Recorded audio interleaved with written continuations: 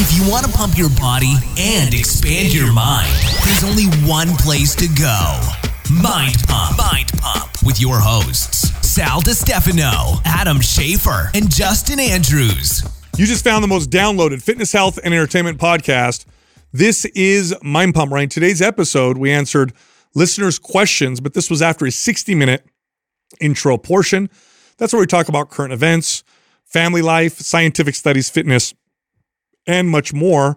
By the way, if you want to skip around to your favorite parts, check the show notes for timestamps. Also, if you want to ask us a question that we might pick for an episode like this one, go to Instagram at MindPumpMedia. That's where you can post it. By the way, this episode is brought to you by some sponsors. The first one is 8 Sleep. This is a device that lays on your bed and it warms and cools your bed to maximize your sleep. By the way, it has AI technology that will literally map out your sleep and through the weeks tailor itself to maximize all 4 stages of sleep and give you the most restful sleep of your life. It's pretty remarkable stuff. There's nothing like it anywhere in the market. Anyway, check them out. Go to 8sleep.com/mindpump, and that link will save you a lot of money. I think it's $150 off their pod cover. This episode is also brought to you by Creatures of Habit. This is a 30-gram protein oatmeal you can eat in the morning. It's delicious. It's plant-based. Also has digestive enzymes, vitamin D. It's good stuff. They have a new flavor that we just created with them. I think it's strawberries and cream with some walnuts in there. It's really good stuff. Go check them out. Go to creaturesofhabit.com/mindpump. Creatures is spelled with a K. And then use the code MP25 for 25% off. We're also running a sale this month on some workout programs. MAPS Bands, 50% off. And the Hard Gainer Bundle, 50% off. They're both half off. If you're interested, go to mapsfitnessproducts.com and then use the code October50 for the 50% off discount. All right, here comes the show. Take care of yourself to better take care of others. Look, a fit, healthy, happy version of you is a better parent, a better partner, a better friend. You're just a better person. So if you want to be selfless, you got to be a little selfish. This one, we had to communicate a lot, right, to parents? Mm-hmm. Yeah. When they always didn't have time to work out. Yeah, you got to fill your cup up first. That's it. It reminds me of the, when you're on an airplane and they tell you not to put the mask on your 100%. kid, right? Because the default is like, save my child right away. But then you pass out and everybody dies. Right. Yeah. And so I think that at, first glance, you hear that advice and it seems a little ridiculous, right? Like, what? Don't think about my family or don't take care of them first. It's like, no, that's not it. You can't take care of them if you haven't taken care of yourself first. And so I think that applies here tremendously. It's totally the same thing. This is why when I eat ice cream with my kids, I always take the first bite just to make sure. I call it the dad test. It's safe. Yeah. It's safe ice cream. Now, all joking aside, all of us can think of this, right? We can all imagine a time when we felt not healthy, not rested, or maybe we were sick. And think about just how you view things, how you react to things, how you are with people. I mean, we tend to be short, annoyed, more forgetful, less sharp. Things seem more negative. We're not as productive, right? When you feel good, it bleeds out into other people. When you feel good, you're more patient, you're more calm, you remember things, you're more thoughtful. You actually have the capability to help other people. Without feeling good and healthy, or without your health, not only are you of no help to anybody else, but you actually can become a burden. You can actually do the exact opposite of what you're trying to do because now they have to take care of you in extreme cases. I remember years ago, I went through a really tough time because I had a close family member who was dealing with terminal illness, and I still went to the gym regularly, but it wasn't because I don't want to miss a workout. My gains are going to be, I wasn't going to progress no matter what during this period of time, which lasted about a year and a half. I knew I wasn't going to progress. I was too stressed. It was such a challenging time, but I went there because I remember I was like, this is so stressful, so challenging. We're not getting good sleep. I need to do something for myself so that I have some energy and capability to be able to be there for this person because they're going to need me. Mm-hmm. And that's what I did. I would go to the gym and it was, my workouts looked nothing like they look like now. Like I'd go in there and do really light, kind of go through the motion, just kind of be present for a bit because otherwise my mind was so occupied with figuring out what we're going to do to either help this person or, later on how we're going to handle the inevitable. So my workouts were sometimes I'd just walk. Sometimes I'd show up and just walk, and really not do anything strength training related. But it really was part of the key as to how I was able to maintain. One of the most, in extreme cases, right? One of the most stressful things that's ever been measured when you look at how stress affects the body is caring for a loved one. Mm-hmm. So if you look at people who take care of their parents, when their parents start to, get to the end of their life, or if you're taking care of a sick child or partner, it's a massive stress. And in order to handle that kind of stuff, you have to try to figure out how to be your best in the context of what's going on. Now, for regular life, nothing extreme. If you want to be a good, parent or a good partner, mm-hmm. you're going to do a better job if you're fit and healthy, or if you're more fit and healthy than if you didn't do those things. It's just a fact. So, and I used to have to communicate this to parents, especially moms. Moms had a challenge with this because they're like, well, if I go work out, then that means the ultimate martyrs, right? Yeah. So, it makes a huge difference. Can you think of a scenario where you've actually seen that with yourself? Like you notice like a clear, I remember when that light bulb really went off for me. I used to say it as a trainer all the time, but I never had that problem of being consistent until I got older and had a family, have kids. And then now you see that. Have you seen that in your own life where it's like, oh, wow, I truly am a better version of myself when I do this? Like, can you remember when that light bulb went off? The biggest one was the one I shared, because it saved me. It saved me from what happened to everybody else around this person. Because this was an extreme example, but they were terminal, so you just watch them deteriorate. It's really hard to do, to watch someone you care about, and there's nothing you could do. And everybody around her, all of the people that cared about her, it affected me too. But I was the one that went to most of the appointments with her. I was the one that she was able to depend on and count on. And a big reason for that was I literally remember thinking, I got to take care of myself. I got to make sure I could stay healthy. I got to make sure I could stay, fit. I got to stay sane, because otherwise we're all going to fall apart. That's the time that I can remember the most. What about you, Justin? You have some?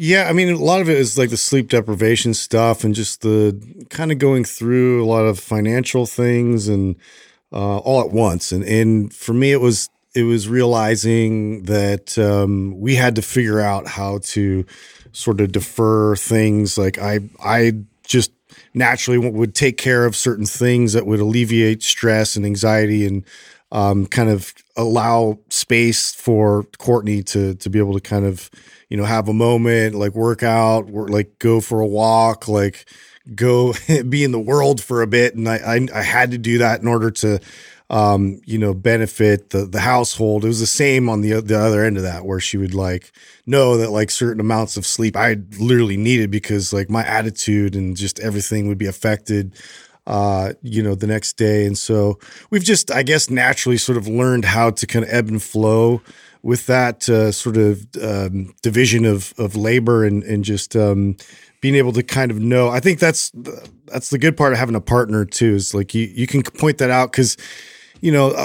Courtney a lot of times will be the martyr, and she'll just be the one that's I'm just going to take, and I could just see her slowly sort of decline in terms of energy and just overall effectiveness and snappiness. And so vice versa. But I think a lot of times you don't see it personally, and that's the hard part is it takes somebody else to kind of notice, some of those behaviors and to point them out. And then once we learned that oh my God, I feel I just need a moment. I had to learn how to ask for help. I think that was the biggest part for me. That was tough. I had to be I need space, and I need to work on myself, and then come back. And so it's been a lot of that, back and forth to this point now where we have it pretty much down. Yeah. I noticed it as a husband and a father. That's when it really in both different scenarios. So before Max, the first time I really made the connection was, I think I've shared this a long time ago on the podcast, was when I wasn't working out, I noticed that when I would come home, my support around the house, helping it keep clean and do things, chores, organize bills, whatever it was, I would be lethargic. I would get home from work and I'd want to plop down on the couch and turn the TV on or lay down for a little bit. I could really see a difference. And then when I would train and I'd be consistent with my lifting, I'd come home and I'd be in this kind of active mood. So I would help around the house. I'd clean up. I'd do dishes. I would do whatever chores that Katrina needed around the house, like the honey-do list stuff. Like, I didn't feel like it was even that. It was effortless to do those things. Whereas if I wasn't training, I like had to muster up the energy or the drive to want to do that stuff. It was really interesting to see what a contrast there was there. Then with Max, when Max came around, I noticed that same thing, only with my effort to interact and play with him.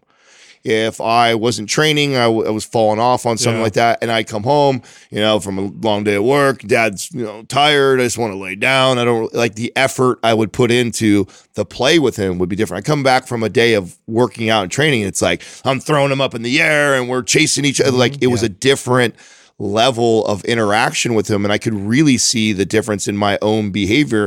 And it wasn't like either one of those things wasn't possible had I not lifted, but I didn't have the same drive and motivation to do it. It was effortless if I was training. If I wasn't, I had to be consciously thinking about focus on it. Yes. Look, it's a fact. The data strongly supports how health impacts your mental state, your physical energy, and your physical state.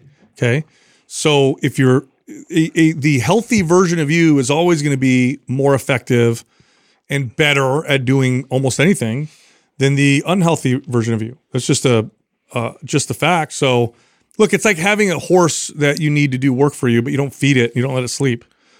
Nobody would do that, right? Nobody would have. I feel like it's so obvious, and I don't think there would be anybody who would hear you say that. Like I never disagreed with that, and I used to say it all the time. But I feel like until you make that personal connection, you know what I'm saying? Like nobody would argue that. No one would be like, oh, I disagree. An unhealthy version of you could be a better this. Like, no, everyone would agree with that. But I think we just don't think about it. I think when you're off, you're off, and you don't think about it's how not that obvious all the time. Yeah, it's not. That's what I mean by it really hit home for me when Katrina and I got together, and I noticed it in my relationship partnership. I never really made the connection myself. Like when I was a single bachelor living in my house, I wasn't making that connection when I was off the wagon. Did I let my house go more? Yeah. It wasn't until I had something almost like a mirror with having a partner and having a child, it really made that connection. I think a part of it is that because the truth is when you look at people when they're under stress versus not under stress, they do engage in more behaviors that are quote unquote self-care. Maybe not the best in self-care, but people are more likely to smoke.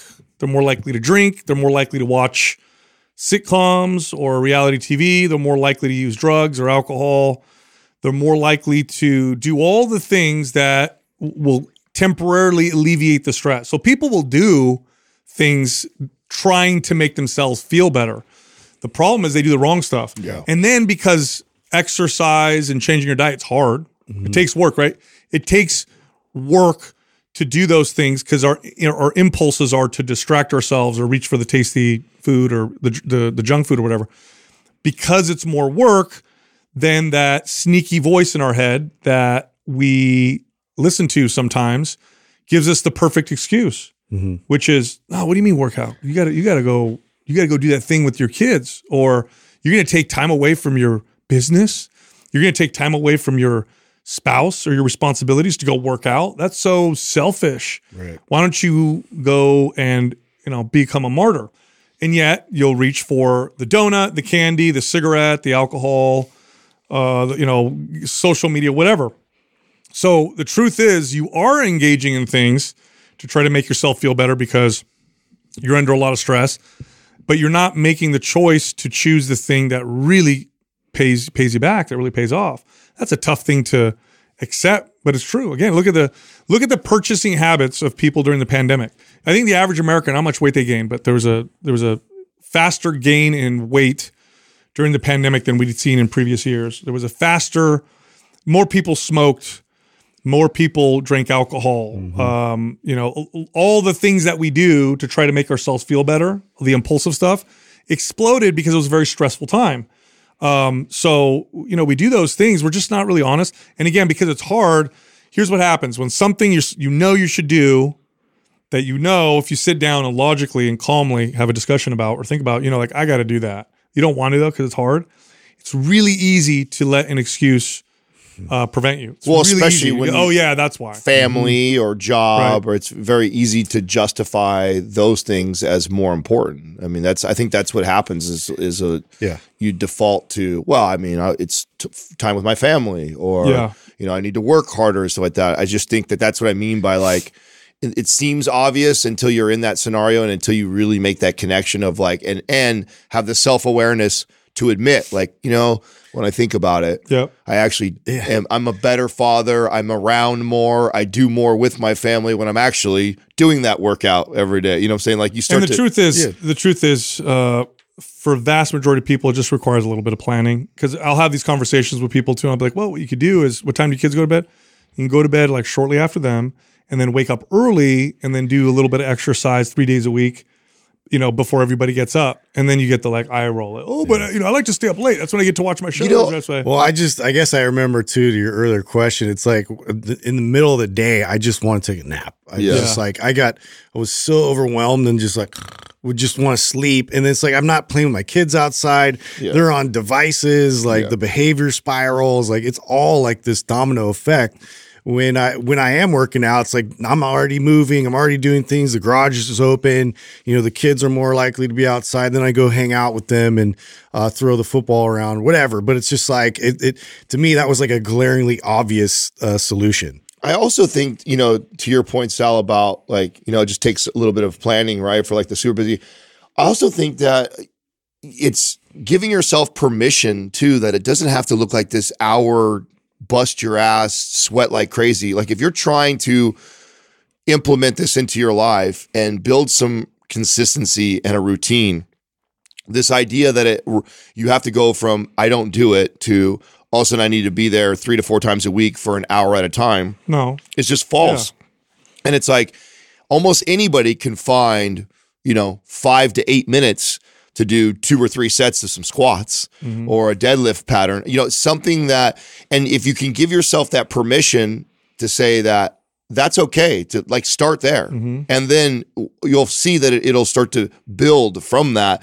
I think that was a mistake too that I made with like clients, was not understanding that it had to be this like gym time. They had to go to the gym. They had to carve out this hour. It had to be at least 3 to 4 times a week. And it was like, no, not really. If you're not doing anything in that direction, like, hey, maybe just find that one day 15, that you 20 have. minutes goes a long way. Yeah. And then build on that. And then it also helps because then they make that connection. Then it's easier. It's like, wow, today was the day I just did those 4 sets of squats and I noticed I got this done. I felt this way. My mood was out. It's like, maybe I can do another day like that. Maybe I can have another day where I squat again. And it's like, then you start to make those connections to how you are a better version, or you're better at everything else that you care about. And then it becomes easier and easier to plan and carve that time out, 100%. It makes a huge difference. And it doesn't have to be much. It just got to be a little more than what you're doing now. And then if later on you want to get more, because look, life definitely gets more challenging. Sometimes it's less challenging. You're not always going to work out the same. And sometimes it's going to be pure self-care. Other times you'll be able to go and chase a PR or progress or whatever. But the point is the point. The point is, and it's not the perfect health version of you, because I think that's kind of what you're saying, Adam, is it's not, I don't think you'll ever be perfect.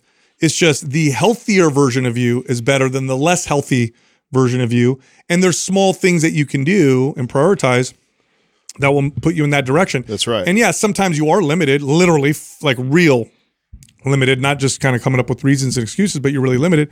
But that there's a lot of things we could do that are small that'll move the needle over. And that's all. And you want to walk around, do you want to walk around with a good filter for which you see the world, receive the world, and respond to the world? Or do you want to walk around with a bad filter and be in a bad mood? I mean, I don't know about you guys, but when I'm in a bad mood and I don't feel good, I am not even close to as good of a dad as I am when I want that auto-tune filter. Yeah. Did you see the clip? Awesome. I was interviewed by Stephanie. I can't think of her last name right now. She's in our forum. She interviewed me and asked about, she trains a lot of mothers, and asked about time. And like what do you do if you're so busy, this and kids? And my answer was right in line with what you're saying right now, which is, we think this like macros and weightlifting, like that's like being healthy. It's like, dude, it's so much broader than that. Okay, so what? You missed your workout today. Make a better choice than you normally would for dinner, or maybe go take a walk, or there's still these, or maybe tonight you go, man, I didn't get my workout in. I didn't have a great ideal meal planning day. Hey, how about I really hone in on my sleep tonight? I'm going to make sure I get to bed early. I'm going to do it's like there's an opportunity in every day to move the needle in the right direction towards being a more healthier version of yourself, that it doesn't always have to be this, I hit my macros, I lift weights. Yeah, that's great. And that's obviously going to move the needle the most, right? Many times. But it doesn't mean that if life happens and you get busy and shit, it doesn't work out. It's not all or nothing. Yeah, it's not like you have to go like, oh, fucking now I'm also going to binge TV at night and I'm going to snack on candy bars late at night. It's like, okay, well, you missed the meal planning, you missed the workout, you still got an opportunity to make your sleep better. If you need to travel 10 miles, whether you move an inch a day or 10 feet a day or a centimeter a day, you're getting closer. That's the bottom line. Speaking of sleep, Adam, how has your sleep been since using 8 Sleep? Because I am. I heard you talking to Doug earlier, so I wanted to bring it up. I'm going to sell some of these things. I swear to God, I'm like out hustling on the street with. I think they're so. The back of your car. The trench coat. So listen, I'm okay. So we actually, Katrina and I just got done negotiating their contract for next year. Right, they're one of the companies, of course, that will be with us next year too. And I actually requested, rarely ever does this happen, where I requested from a partner that I want the guy who's responsible for the AI, because I have a ton of questions on how the fuck this works and how is this possible. Right. So after the first, I don't know, week or two, and I bet there's some sort of time frame that he can answer this when we get him, it starts to notice like all the times I manually, that's too cold. That's not cold enough. I want this time it to kick on this time. And then this time I want to shut off. And like, so it measures and it tracks. The AI tool is tracking all that. Yeah. And it's also tracking my heart rate, the time I fell asleep, how deep my sleep is, my score for my sleep afterwards. And it takes all that information and it now is manually adjusting itself. Yeah. So I think I told you guys early on, like I was joking about like, it gets so cold sometimes. No, it's AI, dude. Yeah. It's literally going to perfect itself. It no longer gets too cold. It's perfect. Always. It's fucking wild. That's so weird. How it just kind of and it's been, I don't know. I don't know how long we've been. So, it's weird. A couple months now. It gets better over time. Yes. It just keeps getting, weird. It's just kept getting better and better and better. And now it's like, I haven't had to touch or mess with anything because it is like the perfect temperature. It's just the right cold to help me fall asleep. The sheet comes up and tickles your face a little bit. I'm so impressed and blown away with it that I want to hear how exactly. That's so crazy. Yeah, I want to know how exactly this is working and how it got to this. Or am I like just imagining this? No. That's what it says on the site. That's what the company does. That's why we. Yeah, but it's like it almost seems too good to be true. It's like so good. Like, did it just hit just perfect for me? And I'm lucky. I mean, how's your experience, Doug? I know you're the only other one that's like really consistently using theirs, right? So when I first put on my bed, I put a topper over it. Oh, that's right. And so I was manually doing it all the time because it wouldn't get cold enough because there was a layer. Then I took the topper off and I had it down to like minus 10. And believe me, it froze me. But now it's been probably 3 or 4 weeks and it has done exactly what yours has done. It's kind of, figured out what I like. And now I sleep like a baby. Wow. It's crazy. Wow. It's really, really cool technology. I mean, it was funny because when we were because monitoring all those things, they understand how to piece all that information together. Movement, heart rate, yes, like body temperature. So it's literally calculating all of this. That's why I want to ask him. I want to like, what is so like? Does it all of a sudden notice that like, when Adam gets at 2 a.m, when we let it rise up to say 80 degrees in the bed, his heart rate goes up by 10 beats, and then it's restless. Weird? Like, is it like getting to that kind of a probably because it's really weird. So I observe this in my little kids because they're have a almost year-old and an almost 3-year-old, right? And we have a monitor on them. And my 3-year-old, not so much anymore, but my year-old, she'll almost always wake up at particular times. And she just kind of wakes up. You hear a little bit, and then she goes back to sleep. Okay? So it's like this pattern. And I think it's because what I've read is that there's sleep cycles that have to get connected. But anyway, my point is, I'm pretty sure if you ever talk to adults or clients, I had a lot of clients who would tell me, "Oh, it's so weird. I always wake up at whatever time, like 3 a.m. or 2. There's always a time, right?" Yeah. I wonder if it picks that up and figures out, like, oh, this is when Adam starts to come out of his sleep cycle. So then we change these things, tweak whatever, and then we prevent it from happening. This is why I requested someone, because there's so many questions I have on like how they piece this together. It's got to be a cool story on how this technology was built. Yeah, because I mean, and to the point of the kid, like I think I'm going to buy one for Max's bed. Max runs really, really hot, and so does my kid. He gets up in the middle of the night, so I'm kind of curious of like, will it like figure out like for him to optimize his sleep? Because I mean, as a parent.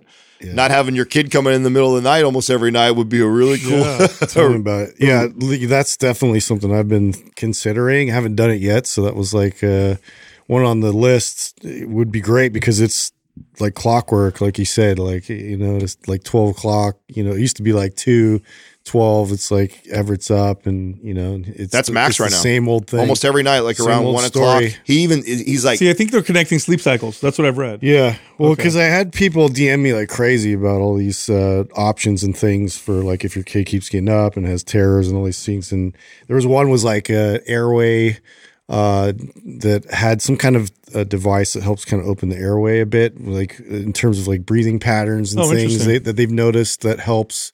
But again, like there's just so many, and some people are like, oh, we just have them read, until they fall asleep, and then, have like extend it for a while, or wake them up like, 90 minutes before they would normally have their like time where they get up. And so, I mean, I just got like an onslaught of options here that I'm just like kind of going through all these things, but we got the 8 sleep. So I think that's next on the list. Yeah. I'm going to try it. I think it's going to be a worthwhile investment for him, just because I noticed how he runs so hot. He runs hotter than me. I can't believe, like, he'll come over on my side. Everett sweats a puddle. He'll kick the sheets off. And I'm like, damn, dude. Yeah. It was like such a big fight for Katrina and I, too, because she wants to believe he's more like her, and I want to believe he's more like me. You know what I'm saying? And so she was always like putting him in long sleeve, long pants, and everything like that. And like, but like, and I'm like, I'm pretty sure that he runs hot. Like, he's sweating. Like, let him sleep naked. She's like, oh my God, no, he'll get too cold. It'll be too cold. And I'm like, dude, my 3-year-old's like that. He sleeps with just his underwear. Yeah. It doesn't matter what the temperature is. Yeah. He doesn't like a sheet on him, nothing. Just cold.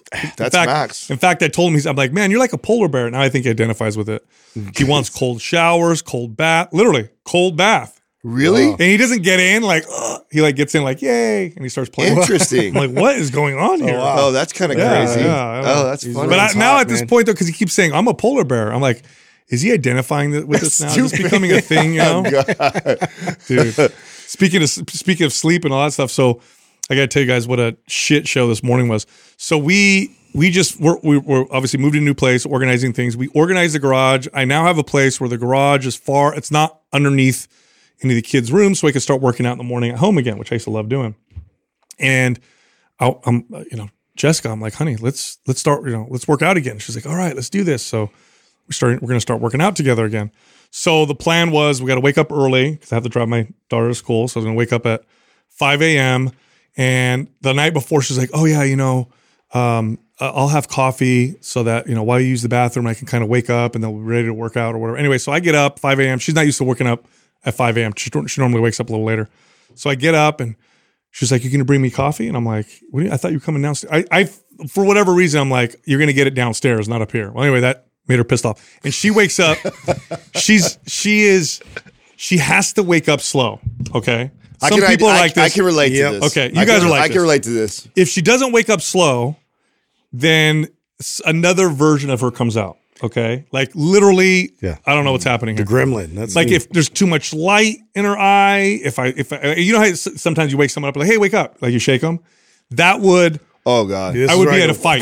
do you know that? You know That would be a physical Not fight. to interrupt your story right now, but what you just said right now, do you know that was like? I'll never forget when I asked Katrina. Like we were one night having one of those talks. We were asking questions and inquiring like favorite traits. She lists like the top 3 trait of me is how I wake her up.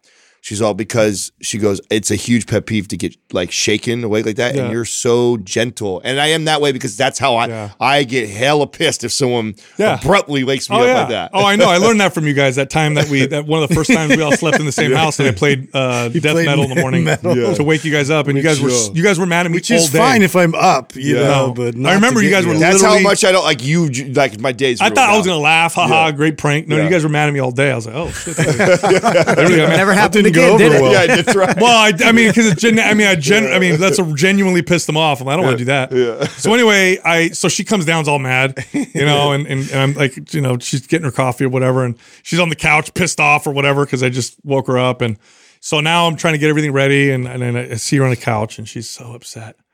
It's like I'm so mad. So I go over to her. I'm like, you know, I'm trying to rub her shoulder. It's like, don't touch me. It's like there's nothing you can do at that point. Like she's super mad. So I'm like, this is gonna be a great workout. It's gonna be awesome. So then I go to the bathroom and then I have my pre-workout, you know, caffeine or whatever, and we're ready to go. Then we go into the garage and, you know, she's watching the monitor with the kids. So we have to make sure the noise, well, and then the little one wakes up. So now he's waking up. What's waking him up? I got to make sure this and whatever. So this is the workout. This is what the workout's looking like, right? Meanwhile, my teenage daughter is having just you know, she just goes through moods. She's just in one of those moods. She was like that the night before. So she wakes up and there's one of those again this morning. So I'm dealing with that. So it was just fucking shit show all morning, dude. Meanwhile, you're going like, this is why I fucking work out the studio in the morning. Right? Oh, dude, it's so crazy. So we're trying to organize it, right? Because I love work. My workout's very important for my mental health. You guys know that. I need to do it, do my thing. I feel good. I come to work. But I also I would love to be, because Jessica and I used to do this together where we work out and spend a little bit of time together eating breakfast. It's a great way to start the day. So I'm like trying to schedule it and plan it. But I'm like throwing I'm like teasing her about it, you know? So I'm like, yeah. She's like, oh, after I left, she's like, oh, that was so great working out together. I'm like, yeah, it's all uphill from here. I said, or all downhill. I was like, you set the bar real low. She's like, yeah, because you were an asshole. I'm like, Well, like come on. Yeah, dude. You know what? I wake up so different and I'm so, it's like, because when I wake up, I'm still groggy. So I'm not like, you guys, it's hard for me to be super aware of what the other person needs, you know, when I'm generally, but in the morning too, the way I wake up in the morning, you literally could come in and play the trumpet and I would get up and be like, all right, it's time to wake up. Whereas that would probably cause a heart attack in most people. So, No, that would piss me off. I would get really irritated. Yeah, no, I just like, I'm ready. That's one of the things I love. Katrina really she's always been a champ like that because she knows how I am with sleep, that she's like, you know what, like, yeah, I'd like him to get up right now and help me or do this, but I also know that if I ask him to do it, he'll do it, but then he's going to be a fucking bear all day. You know what I'm saying? She's like, I'd rather deal with the 30 minutes I got to get up right now and deal with the kid or do whatever I got to do and let him have his Courtney sleep. stacks all the items later on in the afternoon for me. And Really? I do it all. Yeah, I don't wonder. do anything in the morning. So obviously I'm the weird one. So this must be like a switching of the CNS that if it's disrupted, it must cause in most normal people a stress response, like that gets kicked off, right? That's hard to slow down. That must be what it is. There's people that have theories around like when you were born. If you were born at like the night, you tend to be like more of a night kid. If you're born in the morning, I don't know how much truth there is to that. Yeah. But I don't know if there's any genetic component to it either. My mom's the same way. Like she's like, my dad's always like dancing around like, oh, your mom's still asleep, you know. And, she'll be crazy. Like she really will, you know. And like I'm like that. So I don't know if I got that from her or what. there has to be like a genetic component too. I think. I do think it's the switch, right? Because you're going from parasympathetic to sympathetic. And I think the abrupt shift for some people might make the sympathetic become like a and crazy maybe stress just some response. people transition. Genetically they transition very quickly. Other people it's a slower process. Right. Because I'm fine after about my half-hour drive and one caffeine drink, and like then I'm do my a first peach. drink and I'm okay. Wow. So, but I don't know. This morning was hilarious. So like, oh fuck, Doug, you're not a morning person really either. Not really. Yeah, you're a night guy. I'm kind of in between though. Yeah. So for example, if my phone goes off and it's time to get up, I just pop out of bed. yeah. So I don't have to necessarily, just ramp myself up to getting out of bed in the Yeah. morning. However, if you are to play a trumpet or shake me, you're going to see my worst side. Yeah. I In the swear. military, Samurai sword. So I pop right up too, but I don't want to be talked to. Yeah. I don't want Oh, all yeah. the lights on. Exactly. Like I'll get right up, but I it's got like, somewhere to go. I'm going. yeah, Just don't wake me up before I'm supposed to get up. yeah. That's That's what I don't like. Exactly. No, for Jessica, not even light. Like no light on too fast. Like we gotta like slowly ease into the world. Yeah. So bring her a coffee in bed now. So Just a little blast of tiptoe. citrus. slowly but with surely, the, you're being trained. You're almost there. You're Like, almost I give it to her like this. Like I have to hand her like this. Like please don't kill gradual me. sunrise It's all good. light. I'm really looking forward to it because what'll happen now is we'll be able to work out. We'll be able to make breakfast, sit with each other in the nice outside in the dark, eat a little bit, hang out, and then the little ones will wake up and I'll go to work. It'll be a nice way to start the day. Yeah. I told you guys I was going to implement this. We did our first one. I was really actually excited and I'm glad I did it. And I think you mentioned that you might do the same thing too. I can't stress, do it now, start now. I wish I would have even started even earlier because of how well it was received and how well it's going to work. The whole books for toys or things. So like Max asked for he's all into Legos right now, right? So he wanted another Mario Lego thing. And, in the past we would, would order it and he'd get it or whatever like that. And so it was like, no, we had to read 10 books if we want to get Lego. And he was like, okay. So he was cute though, because right after I said that, he ran upstairs and brought 10 books down. Let's read them now, Dad. Let's do it. But I was like, okay, well, when it comes, right? We'll wait till it comes. And then when it gets here, because I still want him to connect that, you got to wait. 2 of them. Yeah. And I want him to see that have to sit up there and wait until we get through the That's books. smart. Bro, and he was like so good about it. Like it came in the mail. He was so excited. And I said, okay, don't open it until we get our books. So we went back upstairs, went and got the books, sat down right next to me. And it was cute too about What a good kid. the fifth book in, because it's like sitting out so he could see it. He got up from me reading and he went over and he was looking at it and talking all about it. And then he came back and he's like, you read. And then he wanted me to read while he goes, I was like, no. I said, together we have to, okay. But he was really good about it, sat through all 10 books that I read to him. And then when he was all done, he did that. And he's asked now again. I said, that'll be 7 books for us to do that. So starting to make that connection now. And Yeah, because later he'll do it himself. right. He'll have to read. And the fact that he's already receptive to it already That's before great. he can actually read himself. That's so good. I feel like it's going to be a really easy transition for when he actually can start reading. I go, hey, yeah, mom and dad will get that, but you're going to have to knock out X amount of books or whatever to get it. I think it's going to be I hope will be a really smooth transition, because if he's already receiving that now and we're teaching him now that together we do that when he can on his own. When he's 16, so how many books for that car, Dad? Yeah. 2,000. That's a degree. The whole That's library. That's a 4-year degree. Yeah. So. Dude, that's hilarious. That's what that is. Yeah, Oh dude. man, I gotta tell you guys, I got a new peptide in the mail. So I laugh because all the peptides I try. So I try these different peptides. I want to see what the effects are, so we could talk about them. And the one that I have yet to try that it's always people talk about all the time, it's known as TB500 or thymosin beta 4. Isn't that like a fat loss one? No. That's not like No. the T TB500. what was that popular supplement? T500 or wasn't that it? I don't know. The thermogenic for fat Oh loss? no, it's nothing like that. No. You don't remember that one? Oh my God. Cellucor had it too. I cannot think of the name of it right now. It was like T5. I thought exactly what it was. No. This is a peptide. So it's not a fat loss one. So it's thymosin beta 4, I believe is the actual name of it. And so check this out, right? So BPC 157, which I've been using, which I love. By the way, my favorite peptide across the board is BPC now. Yeah. I would agree with that. That's pretty great. I feel just good on it. Period. Now it's for recovery. It speeds up healing of the soft tissues like in tendons and ligaments. T500. Wow, look Thank at you. that. Thank you, Doug, for not making me look like an idiot. Over but here, that's he was what like, he company looked is at that, me though? all like I was stupid. Excel Pharma. What a weird brand. Where'd you come up with that? I mean, that's that brand, but I've seen that T500 was a popular. Definitely not that. Yeah. Okay. But Sorry. anyway, so and now the other effects I've gotten from BPC is I just feel clear, I feel sharp, I feel so because it helps with systemic inflammation, and my gut is ridiculously good in comparison to how it normally is, and it's got to be that, right? Now the TB500 or thymosin beta 4 works differently, but it's also for recovery and for healing. So the difference, so far from what I've learned, is BPC helps with the soft tissue stuff, tendons, ligaments, joints.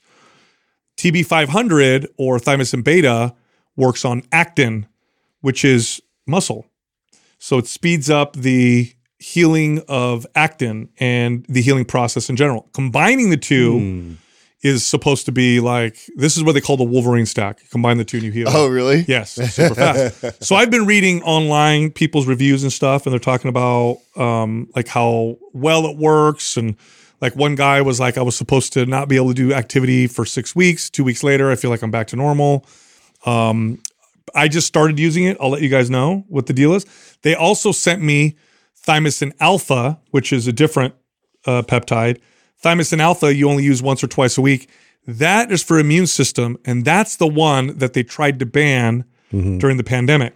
I heard about Now, that. the conspiracy theory is there were studies that showed that thymosin alpha was an effective treatment for viruses, respiratory viruses. And so then they said, we're going to ban this. And so they thought, oh, is that why you're going to ban this? If it works, yes, get rid of it. I know, type of deal. But the TB500, pretty crazy. So for people watching, listening, I'm not an expert on the peptides. I'm just learning from them, from the experts that we work with at MP Hormones and trying them out a little bit.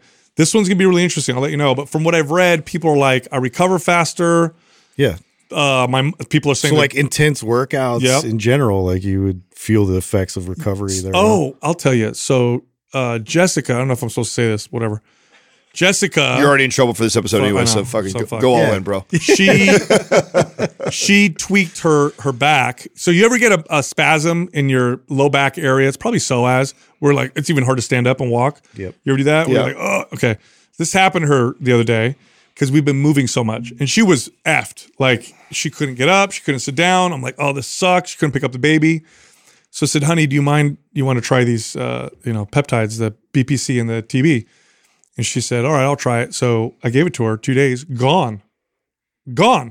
Woke up. She's like, this is weird. I don't feel it at all. So I'm like, well, still treat it like you're injured because I don't want you to hurt yourself again. Well, remember I told you that was when I first, because I think I took it first out of all of us. Yeah. Way back when I got it For your Achilles. Yeah, and it was like scary how fast it felt because it was like I know in my Makes head you question it. Yeah, Right? like I was still too timid to like really push it because like this feels too good. Yeah. To be already that recovered from what I just felt, just say a few weeks before that. So crazy. No, I would say it's as far as peptides that I've tried that like I feel a difference, that I would 100%, which is what I think what all the research has said too, is as far as like the most effective out of all the peptides. Right? Oh, here's what I was going to tell you guys. This is something just taking a left here. We potentially may see one of the greatest battles in history. Okay.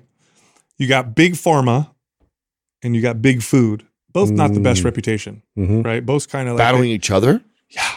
Over what? Yeah. Okay, because since we're talking about peptides, so the GLP-1 agonists, like semaglutide. Oh, I saw this about Ozempic and then yes, I did. Oh, because it's affecting their snacks, like consumption. People are consuming. They're less. So here's what here's what seems to be happening, and I say seems to People are because eating enough Oreos. we know what the data says on semaglutide and GLP-1 agonists. These are all peptides. Okay. The data shows that people will lose about 15 to 20% of their body weight consistently. Now, if you don't lift weights and you don't try to eat high protein diet, you're going to lose muscle as well as body fat. All that's happening if you just take it and you don't watch other things is you eat less. That's it. Okay. But you're not going to, if you don't eat more protein, lift weights, your body will try to adapt by paring muscle down. We know this. We've talked about this. But if you combine it with high protein, lift weights, it could be, especially if this is a challenge for you. Which, by the way, this is right in line in the same exact physiological things that's going on when people do lots of cardio, cut their calories super high or super low, and why we tell them that's such a bad strategy. Your body just adapts to it. Tries to by slowing it down. Right. So the big snack food companies are meeting, trying to figure out what they're going to do about this. They actually... Do you think they have anything to do with what's going on then, right? With like the whole... I was just going to say, you are talking about two of the most powerful, Big Pharma more powerful, but Big Food is very powerful, has their hands in the government and has had their hands in the government for a long time. Same thing with pharma. And so the propaganda war is about to begin. That's what we're going to see. I mean, we already see it right now. That's I said with the stomach paralysis stuff they're putting out there, like it's like, what was it, 1%? Less than 1%. Less than 1%. And then, so what else has been taken off the shelves for way more than that? Oh, nothing. There's things that are way worse that are sticking around. Yeah, they're still on the shelf. It's anyways. Yeah, I look at that right away and I'm like, interesting that they also have an incentive because of consumption of snacks. So that's the propaganda machine, right? Like who knows, because now you have these snack companies that for the first time ever, they've never felt threatened by any pharmaceutical in terms of weight loss or fat loss. Never. They've never come out and actually had a meeting. So I read this article, I'll bring it up, where they're literally like we need to figure this out. Yeah. Snack food investors are concerned about the rise of semaglutide. Wow. So Wall Street Journal reported this. Nabisco. Right. Listen. So Wall Street Journal reports investors behind companies including Campbell's Soups, Conagra Brands. They make Slim Jim, Orville Redenbacher. They're asking tough questions of executives amid the rise of semaglutide. So they're literally like, "Hey, what do we do? What are we gonna do about this?" Because people are eating less. And because they're less impulsive, the foods that are going to get hurt the most are these impulsive foods that we reach for, like snack foods. That's what they feel, at least, right? It's interesting. So it's going to be interesting to see the articles that are going to come out to try to like battle each other, because you're talking about two very ingrained behemoths. But a calorie is just a calorie. So right. Why are we worried about this? I don't know. What are they going to do? I don't know. They're going to sneak like hunger peptides in their snacks. Hey, speaking of what are they going to do? So I saw this. Put them on the next Titanic. Okay, you know that in California, the like squatter laws and stuff are so fucking crazy. I think everybody in here has had like a family or a friend or somebody that's been screwed by some of the stuff. I was reading this article yesterday about I saw this. The Brentwood. Did you see this? Yeah. This person, Brentwood is an expensive area down in LA. This person's been in the short-term rental for 500 days not paying. And they're demanding from the owner $100,000 for them to leave. They've already been staying there for 500 days. Holding it hostage. Yes. Wow. And because of the way the laws are structured in California, they can't do anything. What the fuck? I know.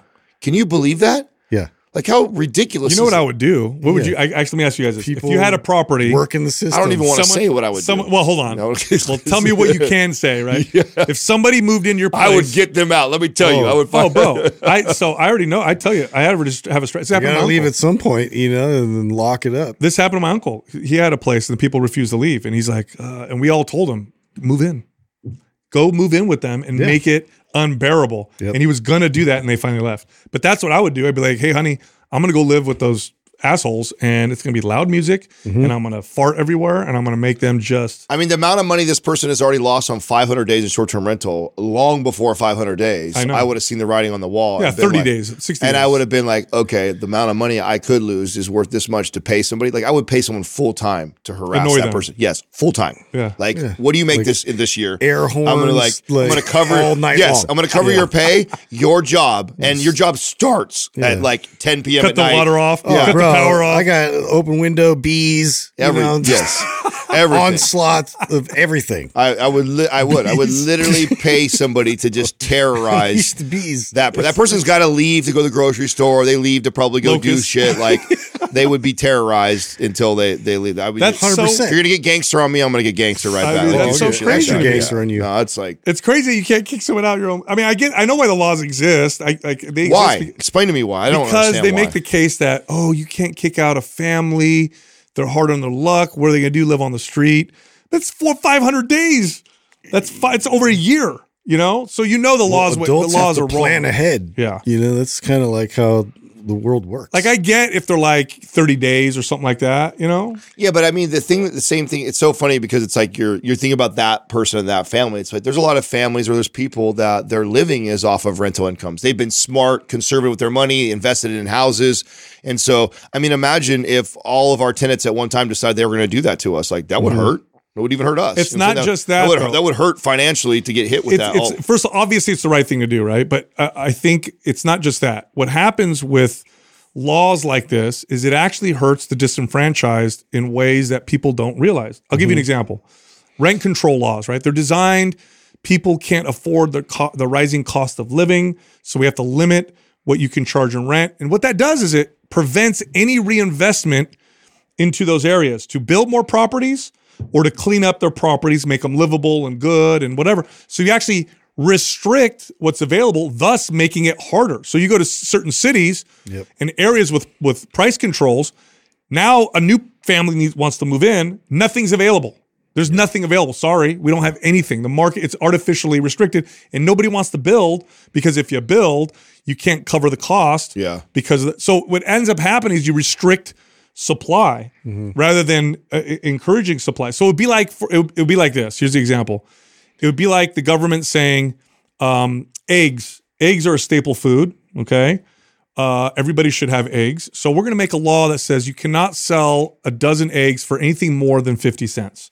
That's it. That's the law. 50 cents. And then people who don't understand economics will be like, that's a good thing.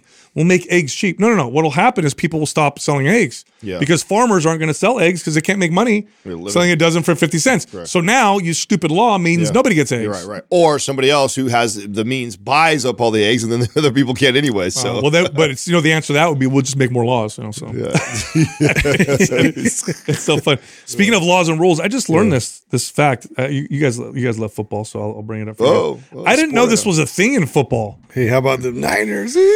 Football, American football or soccer? The American football. We'll talk about the Beckham. I watched it. Oh, good, huh? Really good. Really good, right? We'll get there. So no, we can't talk about that. I didn't know this. Did you guys know up until 1980 that football players were allowed to put stickum all over their hands and arms? Do you know what that is? Oh, you mean to catch the glove? Yeah, dude. Yeah. They had to ban it because I'm looking at a picture of it. What is that stuff? Well, It's like tar. I mean, what they do allow them to get away with are those wide receiver gloves. Yeah, the and have gloves. you ever felt those things? Yeah. They're like crazy. almost like stick. You catch it like with your fingertips. Yeah, that's why. I mean, you see and by the way, not taking anything away from these amazing catches, but it's like there is a big difference between barehanded catching that and catching that with those gloves. Those gloves are crazy. But stickum, I saw a picture. It's like green goo all over. They were playing like that. That's crazy. I mean, one of the things like sports, like that's half of the game is like where's figuring out. Yeah, where's the and loophole? then having to regulate later. That's like, right. Okay, Where's whoops. what? Yeah. I mean, like in baseball, they used to do that Dude, with like they had the Vaseline and they hide it in all these weird places. And there it is. tar. Lester, they call it the Lester Hayes rule because he would cover his hands.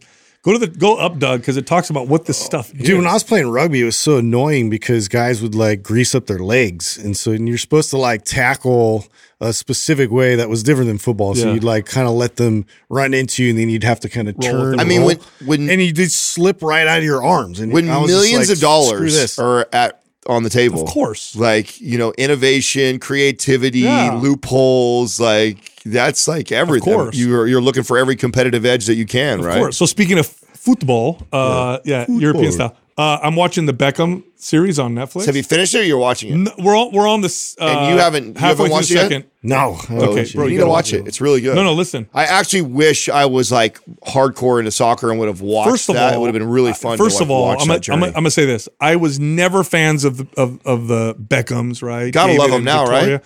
Because you know why? Because they were the celebrities. They were like the Kardashians. Well, then the right? tabloids all the time. tabloids. Yeah. I'm like, who cares? I don't care. Whatever. Well, here's why I like them so much. I don't care so much that he's an awesome soccer player, that she was a Spice Girl. I don't give a shit about that. But the odds that celebrity couples stay together as long as they have are low anyway. Right. When you hear about What they how went they through? loved each other, Yeah, it's cool. that's real. It's really cool. Bro, he used to, I think I said this on an earlier show. He used to drive for 4 hours to see her for 12 minutes. Yeah.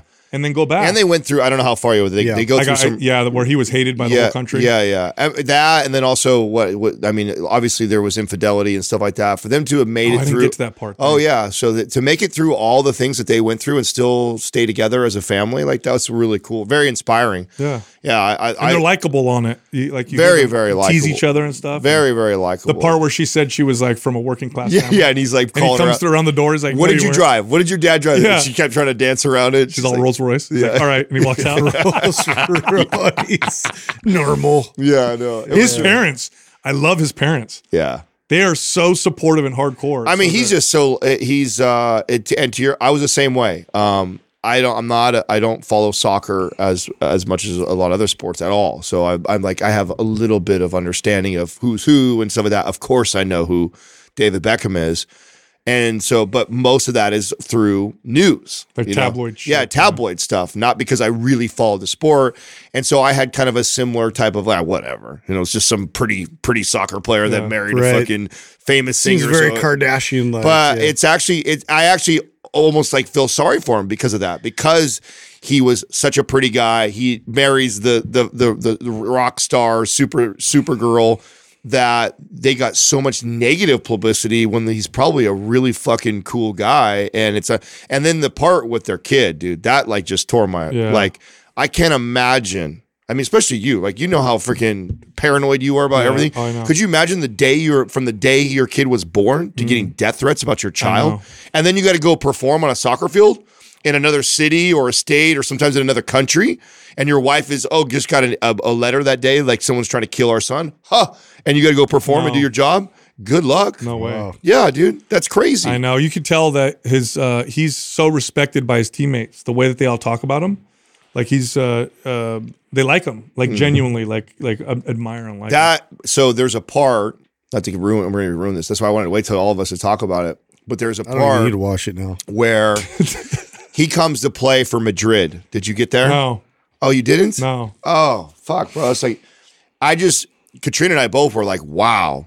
The fact that a super team like Madrid takes on David Beckham, who's this young, tabloid He's a kid. Manchester U guy, right? And yes, and the guys at Madrid that are all already superstars, the way they embraced him, it actually made me really respect soccer on another level, because I don't know another professional sport where you got that many superstars. The new kid comes in like that, and for them to embrace him the way they did and try and to lift him up when there was you'll get to it and you'll be. I can't name another team that I've seen an example like that to that level. Of course, there's somewhat examples of that with some other sports, but not like that. I thought that was really, really, really impressive, and you could tell why that Madrid was such a dominant team for so many years, because of they knew that even with all these superstars, that we only go forward as a unit. And that was the foundation of we need to all go to dinners together. We need to do we have to bring our families. We have to do all that stuff like that for the greater of the team. And you just, in professional sports or people are making millions of dollars, you just don't. No. Yeah, everybody's separate. Yeah, and then to do that to the young guy, right, who's already got all this celebrity attention, Yep. and then he comes into your circle. Interesting. And you're already a badass, and he's coming in to potentially take another guy's position. It's so it was cool. I haven't got yeah, it's there a yet. really Dance there, yeah. interesting dynamic that happened with that. We're enjoying watching it because Jessica, her mom's English, and she lived in England when it was all popular and whatever. So not Beckham, although she knew who he was or whatever, but she thought she was a Spice Girl literally. So she's all into Victoria Beckham. Oh, that's funny. She was a huge Yeah. Spice Girl fan. Yeah. Because she was a teenager right around that time. Yeah. So I thought that. Hey, speaking of huge fans, it seems like our strawberry walnut coconut cream is the hit. No, It's definitely my favorite the Creatures one. of Habit. Yes, It's the one of their best sellers. Is it already? I don't know if it's flying a off the shelves? bestseller yet. It's too early. I don't think it could hit. I don't think it's possible because it hasn't been out long enough to consider it a bestseller. It's probably obviously a bestseller this month, for sure. But what I'm seeing on the forum and the DMs that I'm getting is people saying it's their favorite flavor they've ever had. Awesome. Which is so cool because that makes me happy that we made that, we collaborated on that, and I thought it was like a Well, I missing took a flavor. few with me to Vegas, and I got to take one of the strawberry ones. I had my kids try. They definitely preferred that one over the other flavors as well, the maple and all that. Well, so. I told you guys I shot down my ravioli flavored. Yeah, we're gonna go with Adam's I don't know strawberry if that walnut. was- yeah. I'm glad they kind of bypassed that completely. That was bad. You know? Yeah. I'm not a flavor guy anyway. I'd be like, can we put more weird stuff in it? Can you put some peptides in it? It's actually weird to me that the handful of people I've met that actually don't like it. I'm like, how could you not like that oatmeal? You must not like oatmeal, period. Yeah. Or you're like, have you ever met some of my best friends like this that are weird about textures? Certain Yeah. textures of food, like a soft with a hard, like Yep. nobody can't do that. Yeah. You can't have a soft texture with a hard Yeah, I texture. know. Oh, And so if I'm you, only like that with stuff that like feels like snot, like Like what? Tapioca. Yes, or Boba. oysters. Or Oyster. yeah. Wait, hold on. Anything You don't like tapioca? No. Tapioca is love either a tapioca. yes or no. Yeah, me too. I love tapioca. I love tapioca. Yeah, yeah. I love the little whatever those balls are in there. What is it? yeah, Tapioca. That's what tapioca That's is? the actual tapioca. Yeah. What They're is they're tapioca? it's a root, I believe. Really? It's a starch. Yeah. Oh. And it's a powder. You can actually make your own little tapioca balls. What's the macro profile on? Is it like I mean, it's do you probably- how lick bad it is with it for your tongue you? or do you Probably not slurp good it? for you. I know it tastes too good to be. I drink it good with a for you. straw. That's what they make boba out of. But is it? Would you? So boba is made from that. So those Yeah, are, those so little the- balls. Yeah. I bet So you don't that like those boba. those No, those I drink boba that shit. drinks. That's actually tapioca balls. Yes. Oh, interesting. Mm-hmm. And those ones are black, and tapioca is typically white. I think they do something to make it dark. I'm not sure exactly what they Oh. add. Some of them have brown sugar included. I love it. I'm kind of an expert on boba because my daughter Bree, she loves it. She's You know, all about it. You know, that one grew on me, right? The first time I had it, I was like in my early 20s. One of my clients brought it to me, a Vietnamese lady. And I was like, this is weird. Yeah. But after having it a couple times, I actually started to really like it. So that's like one of those acquired. I love boba. Do you? Yeah. Did you like it right out the gates? Yeah, I like chewing on. I mean, things you like- won't like it. Have you had it? No, Because he it's hates it's really slimy. No, like yeah, the you They're a little suck, chewy. It's slimy and chewy. It's You know, like it's like kombucha had that like slimy film over the top. That's just different. Blech. That's different. yeah, that's kind of. Justin No, won't thanks. eat anything slimy or anything that's phallic shaped. Remember when you tried to get me to pop? But I feel like Yeah. these are the people that You always don't try, like though. if you don't like Creatures of Habit, it's like that. You have like a texture thing because the oatmeal has which I love the seeds and the Yeah, things in there. so do I. Because it gives it texture. Yeah. And besides I just don't mind all slopping that, down yeah. oatmeal, I think As it long gives as it it's a not different.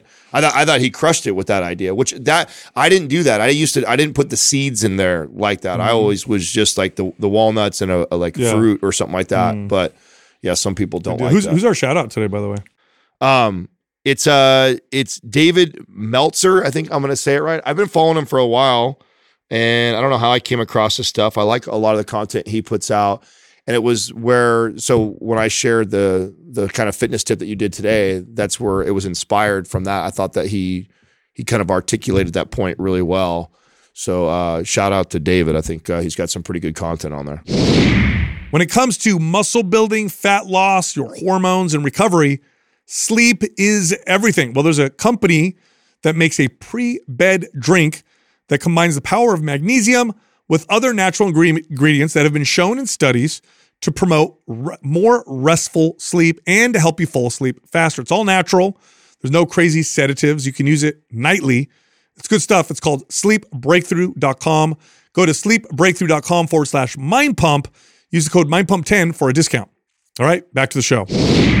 First question is from Amy Lang, 25. How do I train to failure for the most muscle building when I train alone? All right, let's answer this Advanced first. maps anabolic. Yeah.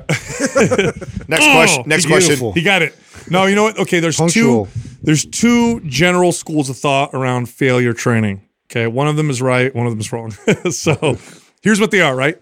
One school of thought is failure means you can't move the weight anymore. It literally means you fail. So you're doing squats and you're on the 9th rep and you really grind it up and you're struggling. And then the 10th rep, you come up a halfway and then you fail and you drop the weight. That's one school of thought. The second school of thought is that failure is the last good form rep that you can do. Yep. Anything beyond that, and now your form is off and you're now training bad recruitment patterns, your injury risk goes through the roof. You don't want to strengthen bad recruitment patterns. You don't want to increase that risk of injury. And there is no additional value in going past that intensity. We belong to that second That's the smarter school, version. right? So when you're training alone and you're going to failure, what you need to do is you need to go to the last good rep. And that's usually a rep that you're grinding out, you're feeling, and you know you probably can't perform another one. So that'll keep you safe in the sense that you're not going to drop the bar or totally fail. However, the risk of overestimating the rep is still there, especially when you first start training to failure because you can't gauge where failure is. So I always recommend, if you train to failure, whether you have a workout partner or not, to use safeties when you use a barbell. I don't even like to do it with a partner because if I fail on an exercise with a barbell with a partner, that means that they have to know how to spot me properly. And they usually screw that up. They usually I've gotten hurt with a partner spotting me wrong way more than I have failing with a barbell. Yeah, and on that sort of note, I definitely wouldn't do like a 1 rep max. No. I wouldn't recommend that unless you're testing out for some sport. But in general, multiple reps to failure, and then to your point of like losing form is really that's the metric I would stick with for the majority of like that's considered failure to me is when I can't perform it with perfect form. Yeah, I just want to make it clear to the audience that you can build the most amazing physique and get really, really strong and never train to failure. That's right. Yeah, you can totally do that. I know obviously we program that in Advanced Maps Anabolic to teach people how to do it if they were going to program it. But the truth is that of all the things that are going to factor in you getting strong, you losing body fat, you building muscle, training to failure does not crack even close to the top 10. No. It's not necessary at all to do that. It's just a tool. Right. And so, if you don't feel like it, you don't feel comfortable with it, I would just say don't do it right now. If you really wanted to, I think I would ask questions like, well, what exercise are we talking about? And then I could give you a specific suggestion to that exercise, like how I do it. There's certain ones that I don't even mess with though, to be honest. Like I don't know if I've ever trained, I mean, I guess to mechanical failure, right? But I don't risk like an overhead press with like a substantial amount of weight that I wouldn't do. Maybe I would do it in a seated press where I'm supported and Really? where I have like a military. I don't have a problem going to bars. failure with overhead press because I feel pretty confident bringing the weight down to my chest or dropping the weight. Yeah, you can get rid of it pretty easy. I think benching is probably the most bench, squat, dead. Deadlifts you could because you could drop the bar. Yeah, easily. That's what I said. Bench, squat, dead are the 3 that you would catch me training with safeties with bench and squat though. All of them. Yeah. But deadlift you don't need it. No. And then with But I'm talking about without safeties, bench not a good idea to go to failure. No, definitely not. Yeah. But I mean that's how most vulnerable probably. That's why all the rest of exercises out there, the value that I get from it isn't worth the setup or the risk. Right. And deadlift doesn't require any sort of setup. You literally just drop the bar in that situation. Squatting, if you know how to practice bailing on the bar or safeties, easy there. Just let it go behind you. Yeah, and bench press, forward. put the safety bars on most benches have the safety bars. Put that there so at least you can get your neck out. I don't think this is an issue anymore, right? Most good home gyms have safeties. PRX does. Yeah. The old school benches didn't. I remember the old school ones with no safeties where it was just you unrack it and the bench actually came with the rack type of deal, where I've gotten stuck under that before. And there is a technique to it, by the way, if you get stuck under the bar where you can get out. Doesn't feel good, but you can do it. Squatting, you practice failing with safeties. If you don't have safeties, you got to know how to dump the bar. Do not let a spotter save you from a failed squat. That is such an easy way to I've seen some people get hurt because of that. I don't recommend a spotter for squatting at all. I just don't. I think it's such a better exercise to bail when you feel mechanical. Agreed. When you feel mechanical, you'll catch me. I mean, I used to do it a lot to where like people would trip out. They'd be like, "Oh my God, are you trying to hit a PR every day?" And I'm like, "No. As soon as I feel mechanical breakdown and I'm loaded, right? I'm 300 plus pounds on my back. I just drop it. Yep. Why risk it? If I'm coming up and I'm like, oh, I overestimated my strength today. That's right. And I'll just let it go. That's right. Instead of trying to grind through it or saying, hey, come spot me and have some dude hug me from behind. Like, why? Yeah. Makes no sense. Like, if you're going to push the weight that much, then learn how to bail on it or put safeties to where you Which, can just by the let it way, go. the only proper way, if you were to get spotted on squat, which you shouldn't, you need to know how to drop it or use safeties, is literally a person has to hug your chest you and, like, pull and you come up. up with you. And nobody does that. Everybody tries to grab the bar. And then when they do that, they push you forward just slightly, and Yeah. so you lose your balance forward, which is the worst case scenario. Which I've seen that happen so many times. yeah, no. Just It's not either a good back or exercise knees to- or something to have blows. somebody. Yeah, but again, I'm going to make this point again. Whatever you train, you strengthen. So if you're going beyond good form to squeeze out another rep, that means your form has changed and that intense last rep is going towards whatever that form was that you used. So if I'm benching, like a common thing to happen when someone benches and they actually fail, or not the rep that's perfect, but the one after that, they go for another one, is you see this twisting or shoulder rolling. And then maybe they get it up. But here's what you just strengthened, that form. That's what it. you just strengthened. That's it. So it takes away from good technique. It encourages bad technique because that's what you're strengthening. And that last rep is the most productive rep.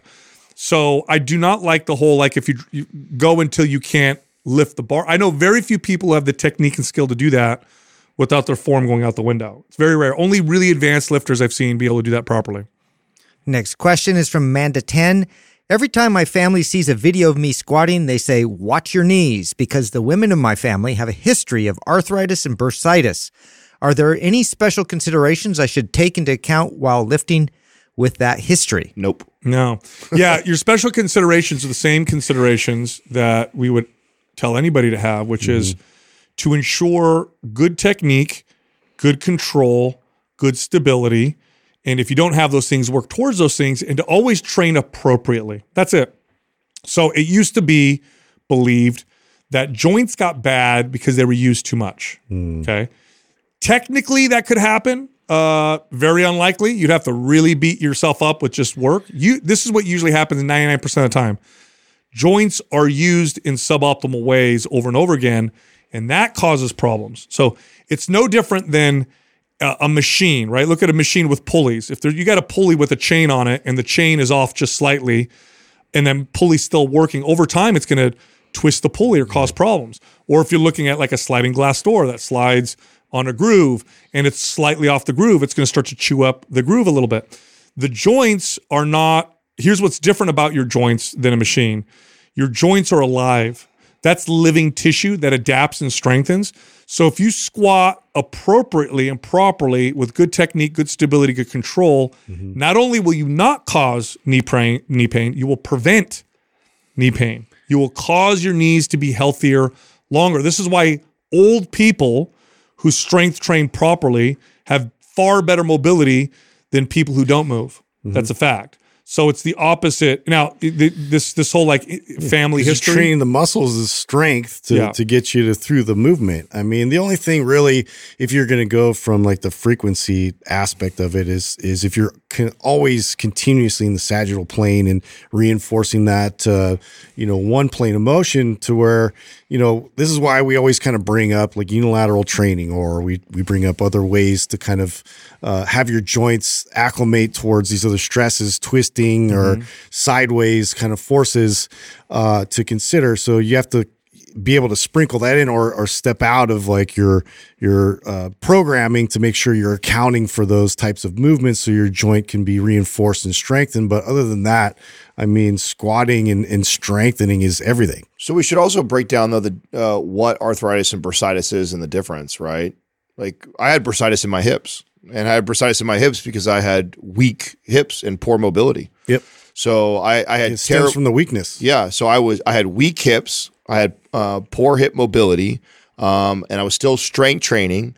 And what would happen, or I would sit in a car for a long period of time, and I would get just the worst pain in my hip. It felt like someone was sticking a knife in the side of my hip. And what ends up happening is your body thinks that there's an injury or something is wrong with that area because I'm weak and lack the mobility, yet I was still squatting and strength training. And so then it sends fluid there into these sacs, and those sacs are what ends up pushing out and then causing all this like pain. They become inflamed. Yeah, and it becomes inflamed. Now, arthritis is autoimmune. So that's something that genetically someone could have passed down, or it could be something that your body's Well, there's different kinds of arthritis. Rheumatoid arthritis, which is rheumatoid would be autoimmune. Yeah. Then there's like osteo or arthritis from poor movement that can cause the joints to start to degenerate. So nonetheless, regardless of the kind of arthritis that you have, having joints that are strong and mobile and supported well and that move the way that they're supposed to will make whatever your propensity to have much better. In other words, even if you have my bursitis is gone. Well, bursitis is totally different. Bursitis, like those fluid. That's why I wanted to tell the difference because they're not the same thing. You have to understand that they're not inflammation driven. Yeah. Yes. Well, the bursa sacs themselves get inflamed. The bursa sacs are filled with, I think, synovial fluid, and the job is to cushion the joint, allow the joint to move well. But if it's not moving well, it's pressing on those bursa sacs. The sacs become inflamed in an attempt to limit movement. So here's the thing that people need to realize with the body. It's smart. It's a safety mechanism. And so your body, when you're not moving well, your body will try to limit movement with tight muscles, with inflamed bursitis, with all kinds of things to kind of make you stop moving it so that it can heal. But if you're moving poorly and you go back to moving poorly, you're just going to cause that problem to happen again. So for you with your bursitis in your hips, it flared up when you squatted. Yeah. So you stopped squatting. Yep. And it went away. But this was where it gets kind of frustrating because there's a lot of fear. You go to your doctor about all this stuff. It's like, well, we need to address this like crazy inflammation. And then you look at like cortisol shots and things to like deal with that, which is literally temporary. And we're not like building strength and better like recruitment patterns to absolve that problem. And then later on, what's the next thing that they're going to offer is surgery. And it's like, those are the two hammers that they have. So you have to look at it from a physical therapy / like exercise lens. I'm so glad you brought that up, Justin. And this is why I wanted to talk a little bit more about this. If I went to the doctor and complained about my bursitis, that is what they give me. Of course. Give me a shot to bring down the inflammation right and then tell me I should lay off the heavy squatting.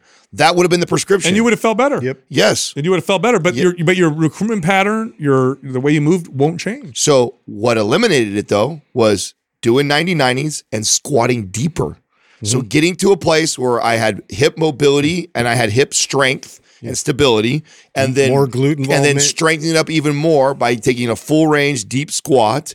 And now I haven't had that in almost 10 years now.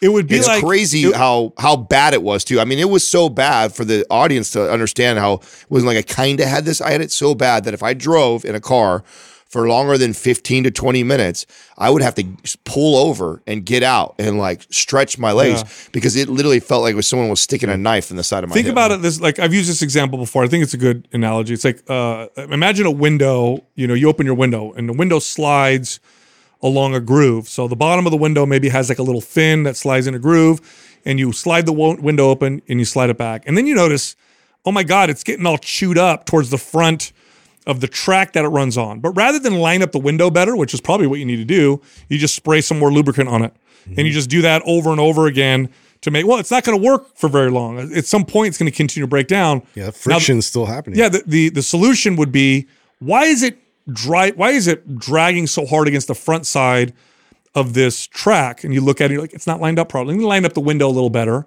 And then boom, no problem. You don't need to worry about it anymore. That's how the joints work. They work in a way that's optimal. And then there's suboptimal ways that allow them to work. But if you add load to the suboptimal ways and you use them over and over again, then you start to get the kind of wear and tear that your body can't heal from, because it's wear and tear that it's not normal wear and tear, and it causes problems. Now, the other part of the question was, I have a family history. You may have a family history of movement patterns and joints that move in a particular way. And so there may be issues that pop up in your family because of it, but that doesn't mean you can't work on the root issue, right? Yeah. You may have a family history of low back pain because everybody's maybe, genetically has a little bit of an anterior pelvic tilt, or maybe your knees, you have knees that come in at an angle, like mine do that a little bit, right? So once you notice that, You work on areas to support and strengthen. You work on mobility. You work on the right exercise and how to perform those exercises, find the root issue. Then your knees are going to be healthier than if you didn't do those things at all. Far healthier. So that's the answer. Next question is from Luca Curran. You talk about the detriment of eating immediately post-workout as your body is still in sympathetic drive. However, I've heard from other sources that it is precisely why you should eat post-workout, as it gets your body into parasympathetic drive very quickly. So I'm confused. Should I eat or not eat immediately after my workout? This is why I love having a podcast, because we have long form. Yeah. It's a long form of media, and we can explain the differences and the nuances. Yeah, because it depends on the person. Okay, nothing is right for everybody when it comes to health and fitness, and this is one of those things that's true. This is actually a quite easy one. Who would not benefit, or who would get a detriment from eating right after they work Somebody out? who has gut issues. Yeah, gut issues. Yeah, If you already have gut issues and you notice you're reactive, you get bloat, digestive issues, avoid eating right after a workout, because right after a workout, you have some kind of normal systemic inflammation. That's what happens after a workout, which could promote leaky gut, right? It could promote the gut from the junctions that are supposed to stay tight in the gut, spread out because of inflammation. And you could encourage, by eating right during that period of time, for proteins and other parts of the food to pass through the gut when they're not supposed to, and you could develop food intolerances, or it could lead to further inflammation, which can cause dysbiosis, right? Your gut bacteria gets thrown off or whatever. So if you have gut issues or you're prone to gut issues, then I would not eat right after a workout. Who would benefit from eating right after a workout? Somebody who struggles to hit enough of their protein intake every day or can't get enough calories. And they have their gut health is fine. Yep. And or somebody who plans on working out again in a few hours, because studies will show that person who ate right after the workout is going to be better prepared for performance, for a workout that happens later in the day. So who's that? Like, high school football kids who are going to go do double days. You should probably eat a meal right after your first session, because you're going to go back later this afternoon. I mean, recovery is everything for that situation, right? And then again, and this is where we actually did like little ice baths in between, which then there's controversy over that in terms of building muscle and blah, blah, blah. But yeah, you have to look at it as what's going to benefit you best based on, what my pursuit is going forward. And for a healthy person who's general population, it doesn't fucking matter. No, it's not that so big of a glad deal. you said that. Yeah, It's like, if you didn't fit one of those specific categories stuff that we just said, like, oh, if you have gut issues, avoid it right afterwards. Oh, if you're an athlete who's going to work out a second time, if you're not one of those two people, it doesn't fucking matter. Do what you like. It's so splitting hair difference on the benefits or the detriments of doing that it doesn't matter. So if you like to eat right after your workout because your favorite, like at my favorite chicken and rice bowl place is right next to my gym, so I could get a workout and I used to go right next door, order and eat it, and that's out of convenience. It works well for you to make a good choice. Fucking do it. Yeah. And if it's inconvenient for you because it's like, man, I don't want to lug all this food in my duffel bag. There's not a restaurant that I can go eat at that's healthy. It's just easier if I get home 3 hours later and eat. Then do that. Yeah. Here's by the way, here's why this is a question at all. Here's why the person writing this thought, I need to ask this question. It's really important, because the fitness industry is driven by sales, like in all industries, supplements being one of the top sellers. They communicate, taking prepackaged protein powders and supplements post-workout all the time. And so it distorts the understanding. It makes you think it's more important than it isn't, than it is. It's not important. This literally is not important at all, except for specific categories. If you like to eat after, then do it. If you don't, you don't. It literally makes no difference for that. Like 99% of the people watching this right now, it makes no difference. But you think it makes a difference because we're constantly they're trying to sell us supplements all the time, especially post-workout supplements. Next question is from Local Noon Enterprises. If you owned a gym today, what requirements would a brand new trainer need to meet before they could train someone in your gym? 100 Mind Pump episodes. That's not a bad one. Yeah. 100? Yeah. 100 you get. Early or later ones? Yeah. More No, recent. no, not the early ones. Got to just put that out great. there. Didn't learn shit. No.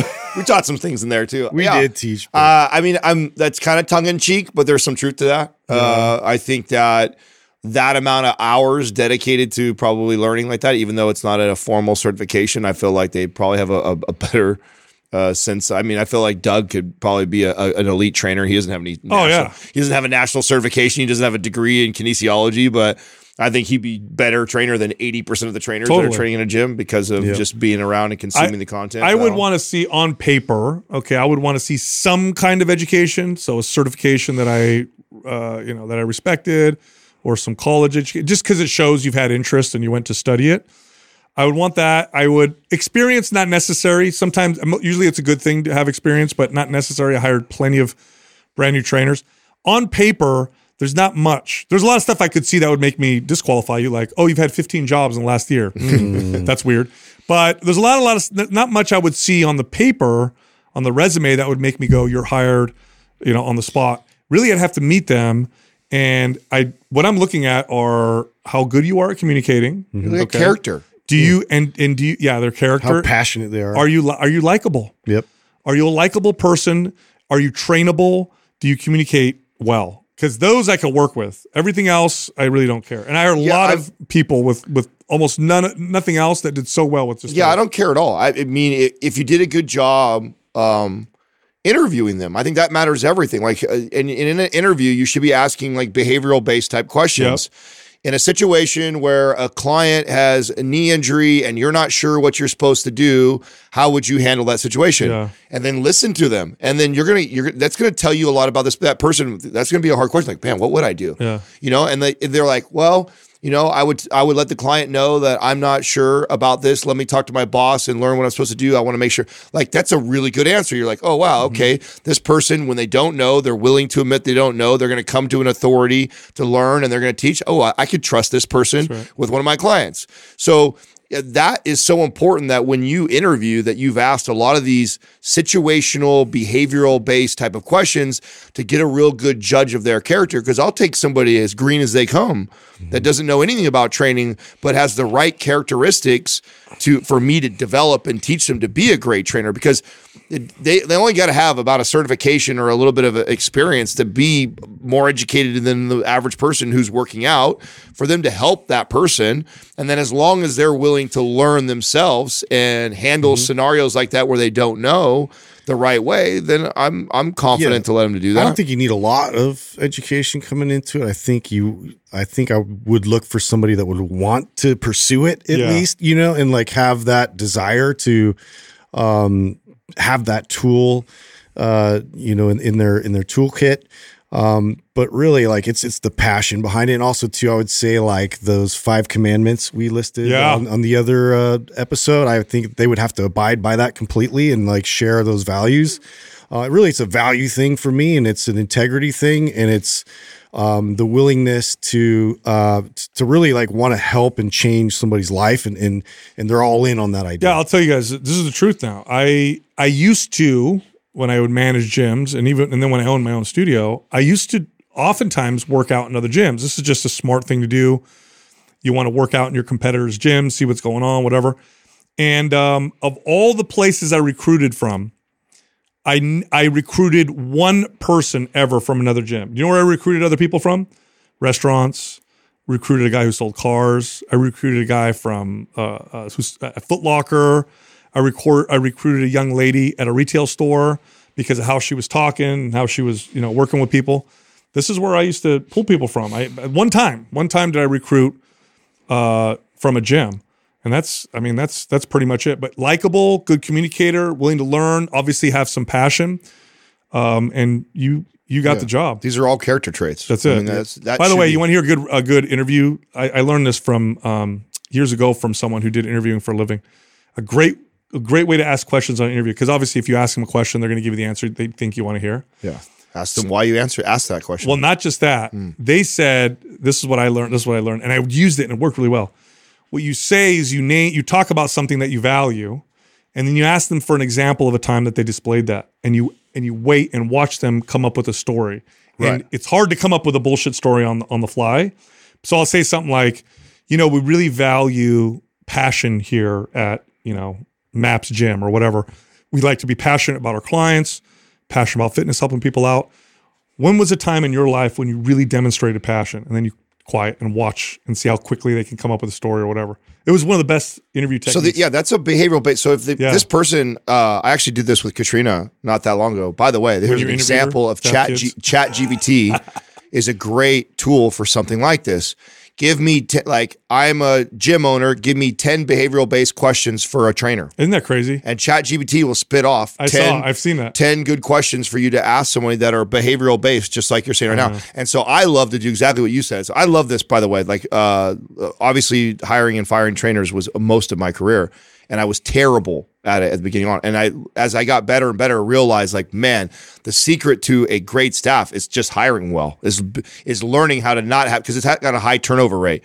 And if I got better at figuring that out at the beginning, who had the right characteristics to be a Sal or a Justin, it made my job a million times better. And so it took years of getting good at this. And one of those big hacks was understanding what behavioral-based questions are, or to ask that, and then like what you said, and then actually asking them after they answer me, like, why did you choose that story? Yes. Why did you choose that story to tell me? Like, to really get to know somebody and make them, open up. Oh, fuck. Because they're like, damn, I was ready for that story. It's like a canned answer. Yeah, but like, oh, wait. Yeah, but now you can explain to me, like, why did you choose that, right? So those are just some things that you can do to find out, man, you do a good job at an interview and really get to know somebody like that. I mean, they'll figure it out. I guarantee that if I, had the opportunity to get a hold of these guys when they were first just getting started at stuff, they would be amazing. And it doesn't matter if they had 10 certifications or none. They have the characteristics to become great, and that's what you want to be able to figure out before. And you don't want to discount. Could imagine discounting one of you guys because you didn't have that experience would be the worst decision you could ever make. Mm-hmm. Look, if you like Mind Pump, head over to mindpumpfree.com and check out all of our free fitness and health guides. We have a lot, and they're totally free. You can also find all of us on Instagram. Justin is at Mind Pump Justin. I'm at Mind Pump DeStefano. And Adam is at Mind Pump Adam. Thank you for listening to Mind Pump. If your goal is to build and shape your body, dramatically improve your health and energy, and maximize your overall performance, check out our discounted RGB Super Bundle at mindpumpmedia.com. The RGB Super Bundle includes MAPS Anabolic, MAPS Performance, and MAPS Aesthetic. 9 months of phased expert exercise programming designed by Sal, Adam, and Justin to systematically transform the way your body looks, feels, and performs. With detailed workout blueprints and over 200 videos, the RGB Super Bundle is like having Sal, Adam, and Justin as your own personal trainers, but at a fraction of the price. The RGB Super Bundle has a full 30-day money-back guarantee, and you can get it now plus other valuable free resources at mindpumpmedia.com. If you enjoy this show, please share the love by leaving us a 5-star rating and review on iTunes and by introducing Mind Pump to your friends and family. We thank you for your support, and until next time, this is Mind Pump.